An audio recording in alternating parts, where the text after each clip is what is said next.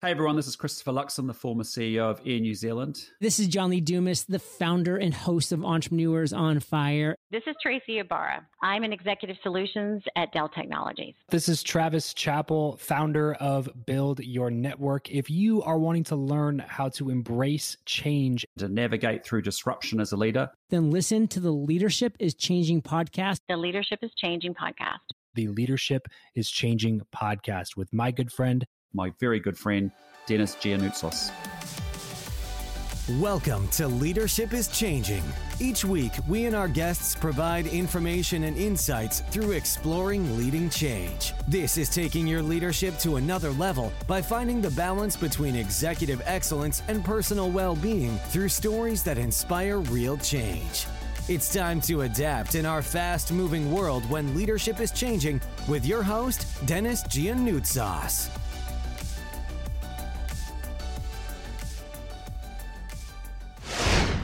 Hey, so I've just said you're in San Francisco in California. Whereabouts in San Francisco are you? I am actually in Oakland. My office is still in San Francisco in the financial district, but we're not really going there that much. So Oakland on the water is where I am. Yeah, it's interesting. So when you say you haven't gone there or you don't go there often, how many times probably in the last year have you been into the office? The last calendar year. Wow. Well, 12 months, maybe 3, and that's mostly to check the mail. But a couple of times I've stayed there to kind of hang out, but no one else was there. No one. So it felt a little uncomfortable.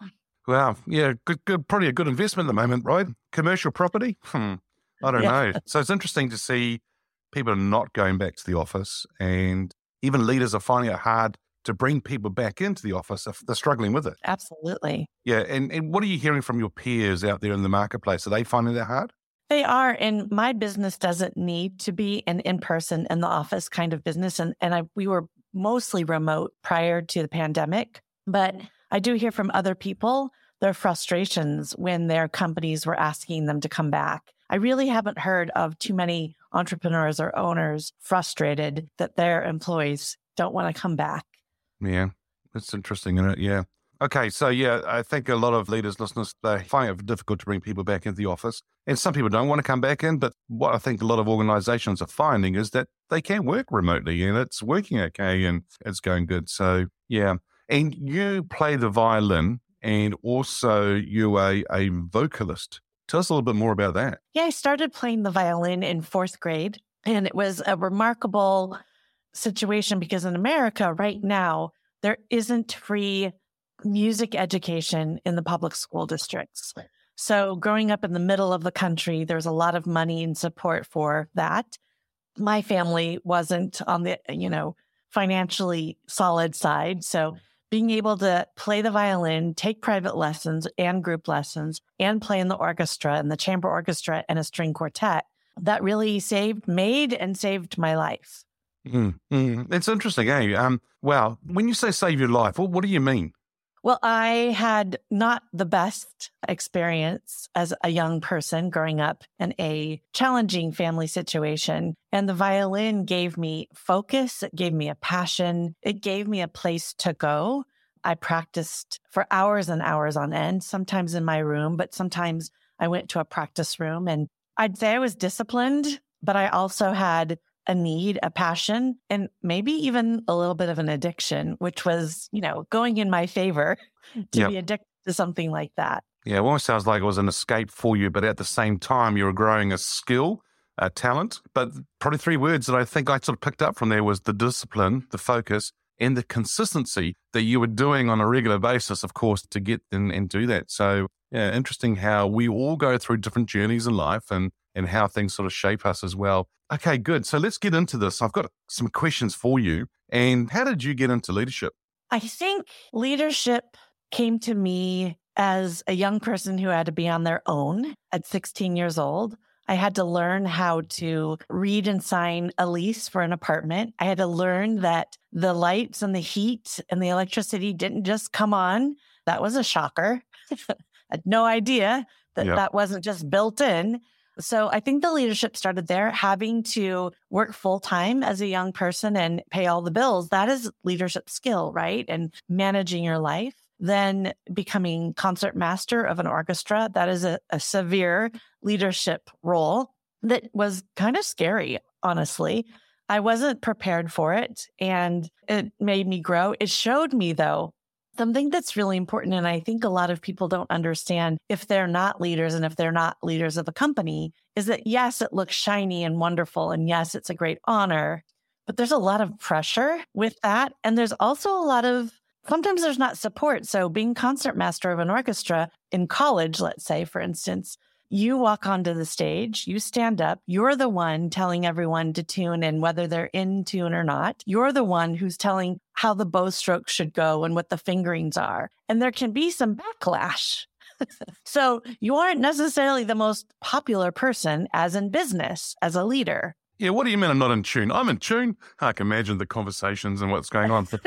But I actually love the example or the actual metaphor there as well, which is a live example for you. But I think for the listeners, it's a great example whereby as a leader, we have people in our organization that play different roles. So there's what an orchestra, there's different players, different instruments that they bring in, different talent.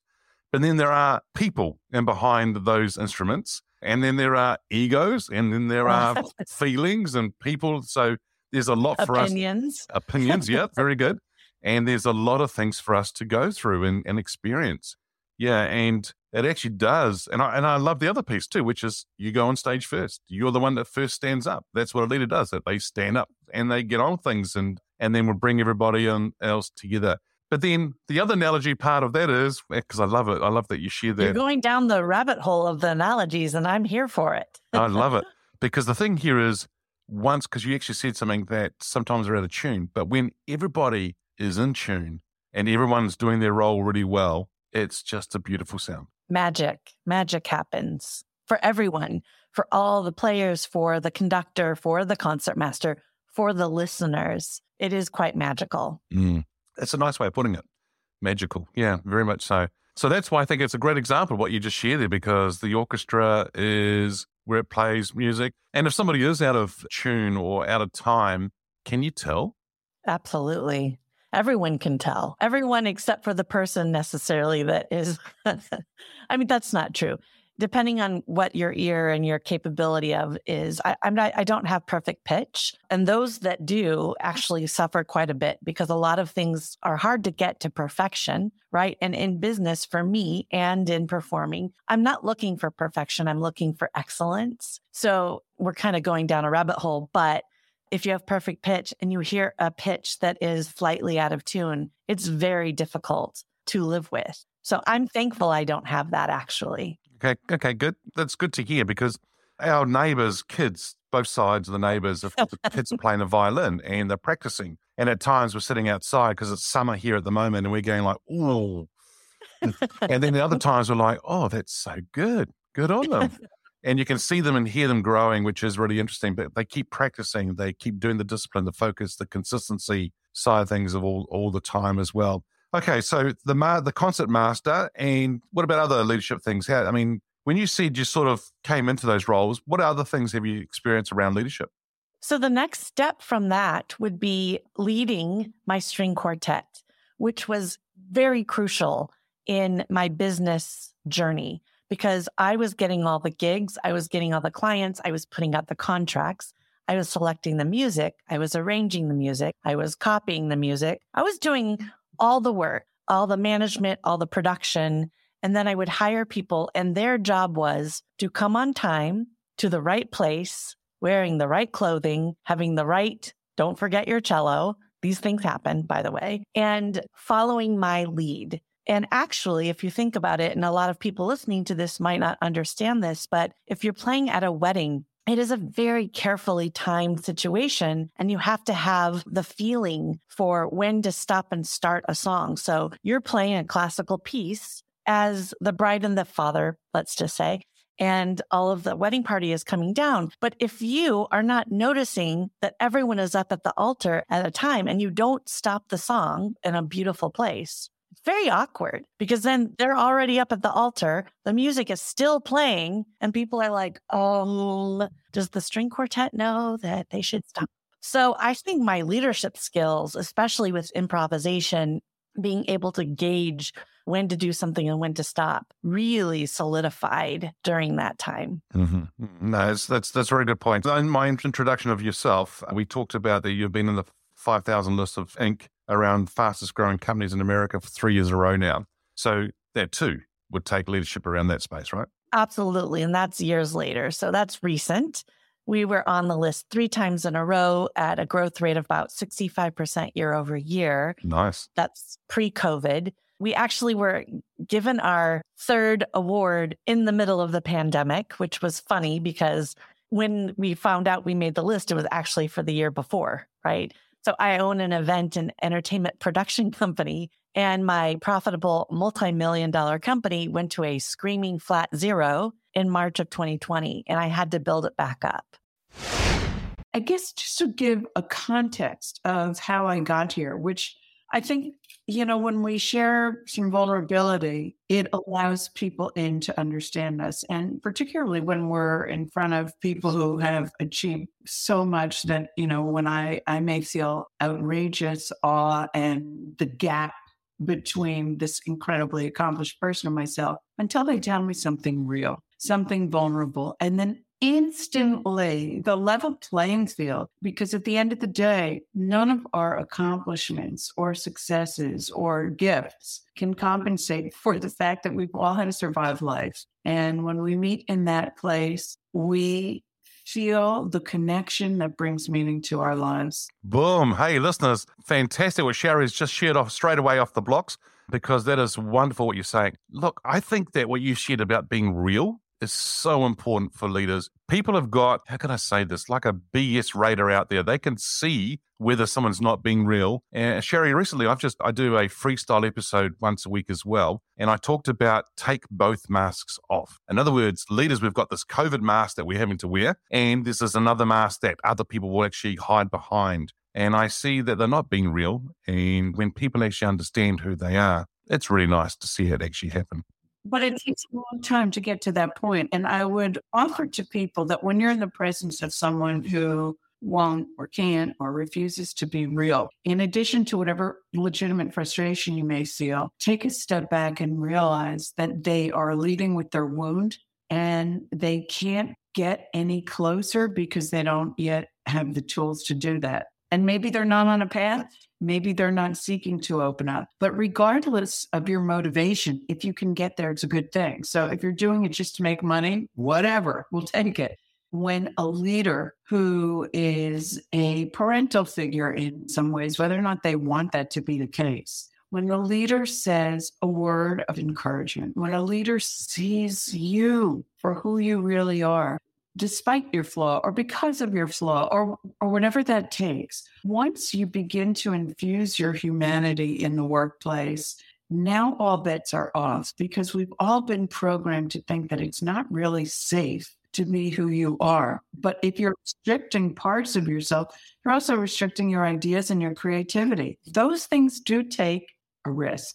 And that risk is tied up in your vulnerability. And your vulnerability is tied up in your defenses. Oh. So if you can coax them into feeling comfortable, treat them like the little babies that were wounded that they are, and then maybe they'll talk to you and get reintegrated. Very good. So, Shari, I see that a lot of people, they tend to get a hang up about the word networking. In other words, going out and meeting new people and relationships. What you've just been sharing, is that one of the reasons why people sort of have a hard time or feel uncomfortable about meeting new people and networking? I also think, and I had a visceral reaction to the word networking when you said that as well. Not because everybody, of course, wants to meet more and more people. Everybody wants to come closer to their goals. The idea of networking is very different from the idea of being real. The idea of networking means I'm going to make a connection with you to see what you can do for me. Maybe we do something for each other. Maybe we have love in our heart. All that is fine, but it's got an ulterior motive. Whereas connecting human to human, the only motivation is to connect. It is that process of giving ourselves over to who we each really are in this moment. That is the only goal. So when you're networking, there's a lot to lose. The person may not like you. You may say the wrong thing. All of those kinds of issues. So I think I would invite people to look at the importance and power of professional relationships in a different way, more through the lens of, you know what, this is your life. You're probably spending more of your time doing this than you are hanging out with your friends and family. So let's make it beautiful. Let's make it worthwhile. Let's make it give you so much purpose and sense of doing what you were really put here on earth to do by yourself or whatever you may believe in, which is to manifest your talents and your passions. Yeah, I think what you've just said, all of it is brilliant and fascinating. And then what you just said there at the end there about our talents, what we've been put on the earth to do. It's wonderful to see people go out there and do what they've been wanting to do. But then I know there's a whole lot of people out there right now who are holding back and they're not actually giving everything. And I think there is part of me that thinks that sometimes we need to do this because there's just one person out there that may need what we've got to offer. And that one person, it could be life-changing for them. And if we can just share that and feel free and comfortable to do that, that's going to be just a beautiful thing to see. I agree. And I would also open up that idea to extend it to this, that person out there that just needs to hear this word of encouragement may not be a person who has never trusted themselves, never manifested anything, just like be under the blankets crying. That person might be me at a certain moment during a certain day, because there's no there that you arrive at and then you're good. Mm-hmm. Ongoing work. Life's still going to keep happening. You're going to have disappointments and losses and grieving and joys, and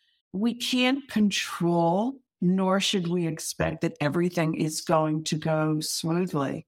But what we do have some control over is the way that we choose to think about and explore and understand the events of our lives, what has happened to us, and who we are underneath the things that have happened and the things that we have been told about ourselves. Thank you for listening to this episode of Leadership is Changing with your host, Dennis Giannoutsas. Each week, we and our guests provide information and insights through exploring leading change, inspiring executives and leaders to adapt and lead a bigger game in a fast-moving world.